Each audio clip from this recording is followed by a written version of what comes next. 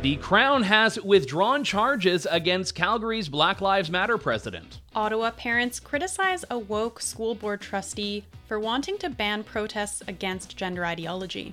The Supreme Court of Canada will not hear the case of a dying unvaccinated woman in need of an organ transplant. The parliamentary budget officer warns that Trudeau's latest corporate handouts set a dangerous precedent. Hello, Canada. It is Monday, June 19th, and this is the True North Daily Brief. I'm Andrew Lawton. And I'm Lindsay Shepherd. We have got you covered with all the news you need to know. Let's discuss the top stories of the day and the True North exclusives you won't hear anywhere else.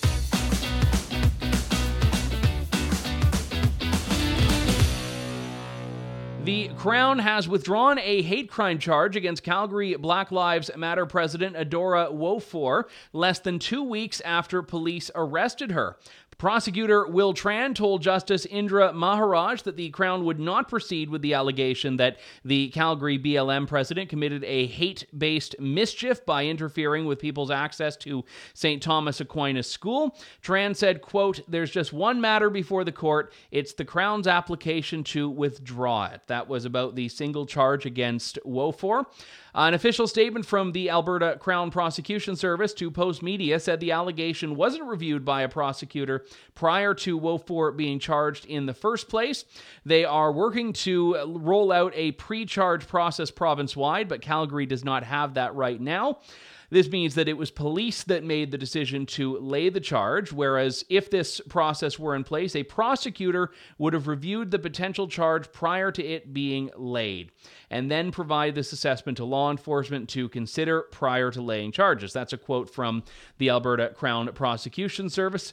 The charge on June 2nd was in mischief in connection with a May 26 incident in which Wofor allegedly willfully obstructed and interfered with the use of property primarily used for religious worship and educational purposes. Now, obviously, we can't convict this woman in print. She is, in the eyes of the law, completely uncharged, unconvicted. But it does strike me as being a little bit odd that something so serious was laid and then just quietly abandoned a few days later. Yeah, apparently I'm reading this was a clerical error, but it's still a great story, that this person who, probably sees themselves and represents themselves as a champion for human rights and all that is actually doing the opposite and interfering with people's human rights. Yeah, and again, I don't want to go completely into hypothetical territory, but we just know that if someone were to do this at, say, a Muslim day school, a Jewish day school, the same actions that are attributed to Wofor here, do you think this would be abandoned so quickly, a hate crime charge? Many of us have those stubborn pounds that seem impossible to lose, no matter how good we eat or how hard we work out. My solution is PlushCare. PlushCare is a leading telehealth provider with doctors who are there for you day and night to partner with you in your weight loss journey. They can prescribe FDA-approved weight loss medications like Wegovy and Zepbound for those who qualify. Plus, they accept most insurance plans. To get started, visit plushcare.com/weightloss. That's plushcare.com/weightloss. Ottawa parents are criticizing woke public school trustee Dr. Nili Kaplan-Murth for wanting to ban protests against gender ideology near schools. Kaplan-Murth's demand comes amid 3 recent protests against gender ideology within the Ottawa Carleton District School Board, including one organized by prominent activists Chris Elston, Billboard Chris, and Josh Alexander, which was attended by people of diverse backgrounds, notably Muslims. In an op-ed published in the Ottawa Citizen, Kaplan-Murth said the well-attended protest, quote, shows it's time to create safe zones around Ottawa schools, unquote. Kaplan-Murth continued by writing that, today we appeal to all levels of government to create safe zones around schools, to make it an offense in the vicinity of schools to hold protests that target or intimidate students and staff on the basis of their gender identity, sexuality, race, religion, or other protected categories under applicable human rights legislation. She added that we must not allow groups that are organized around hate to intimidate or harass students or staff inside schools or in the vicinity of schools. Her push to ban protests is, however, not sitting well with Ottawa Carleton District School Board parents. One mother who attended the protest against gender ideology told True North that, quote, "We are not protesting the LGBT, but we are standing up for our children and protecting them from the gender ideology indoctrination that the school board is forcing and promoting," unquote. Another mother told True North she was appalled by the false narrative and hateful rhetoric towards conservatives and faith communities. Now, I will remind listeners that Dr. Nili Kaplan-Myrth, she kind of really emerged on the scene, I think, last year when she appeared on The Agenda with Steve Paikin on TVO, and she appeared wearing a mask. And this was 2022, and Steve Paikin pointed out she was the only guest on his show ever who kept her mask on during the airing of the show. And keep in mind, she was appearing by Zoom in the privacy of her office. She was not even in the studio. So, Andrew, what do you think about her new crusade to make safe zones around schools so that you can't protest gender ideology around schools? I think that this is a woman that doesn't want to move on from March 2020, a woman who wants to live in that perpetual state of fear and panic about something.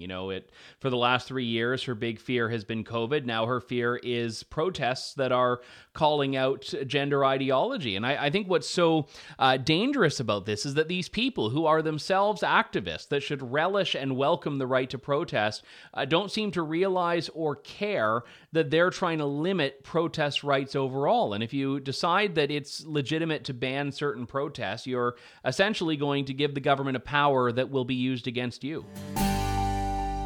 The Supreme Court of Canada is refusing to hear the case of a dying Alberta woman who has chosen not to get vaccinated against COVID-19, even though she was denied an organ transplant because of that decision. Sheila Annette Lewis is dying of a terminal illness. She was removed from the top of the organ transplant list after refusing to get vaccinated. Lewis said the Supreme Court owes her an answer for why it won't hear her case. In an interview with Rebel News, Lewis said, "This is the highest court in Canada that doesn't want to do right by the people of Canada." She was unsuccessful at both the Alberta Court of King's Bench and the Alberta Court of Appeal. Both levels of the court found that the Charter of Rights and Freedoms did not apply to the COVID vaccine policies of Alberta Health Services. Both courts dismissed her claims under the Alberta Bill of Rights. In a November ruling, the appellate court acknowledged that it's a virtual certainty Lewis will die without an organ transplant. In March of this year, she provided her Alberta Transplant Program doctors with a privately funded medical report that established her natural immunity to COVID. She has now filed a new negligence claim against AHS and awaits a court date, although in some ways it has been the end of the road for her with the Supreme Court not hearing her case.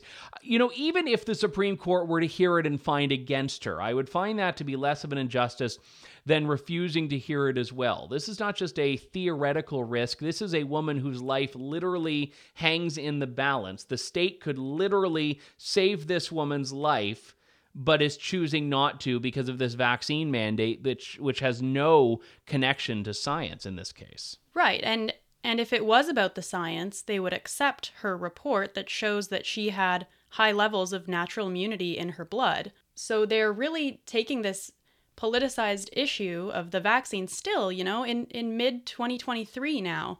And like you said, this is not just a theoretical debate we're having. This is her life. And like you said, she could be running out of options here. Following the massive deals that the Trudeau government signed with large corporations, which have seen taxpayers foot billions of dollars, the Parliamentary Budget Officer, PBO, warns that such instances of corporate welfare set a dangerous precedent. Stellantis and LG Energy Solutions received government subsidies to begin construction on an electric vehicle battery plant in Windsor next year, but have since threatened to choose alternate sites if the government doesn't sweeten the pot like it did for Volkswagen. The Liberals are subsidizing the Volkswagen plant to the tune of $13.2 billion.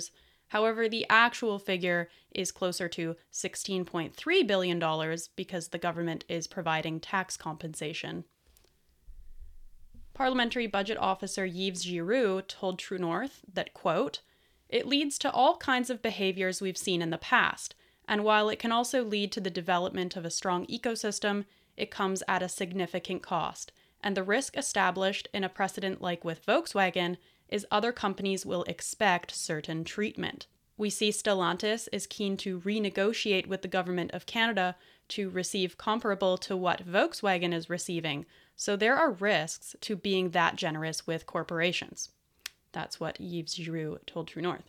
In terms of the economic benefits for Canadians, Innovation, Science and Industry Minister François-Philippe Champagne claimed the Volkswagen plant will create roughly 3,000 jobs and $200 billion in economic activity.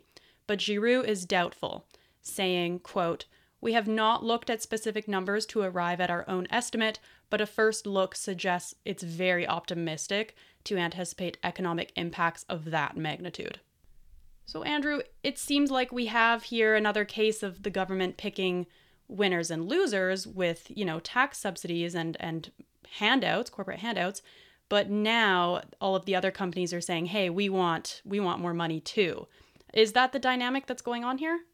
Yeah, absolutely. I mean, the government basically was prepared to admit just how much it's worth to have corporate welfare result in companies investing or nominally investing here.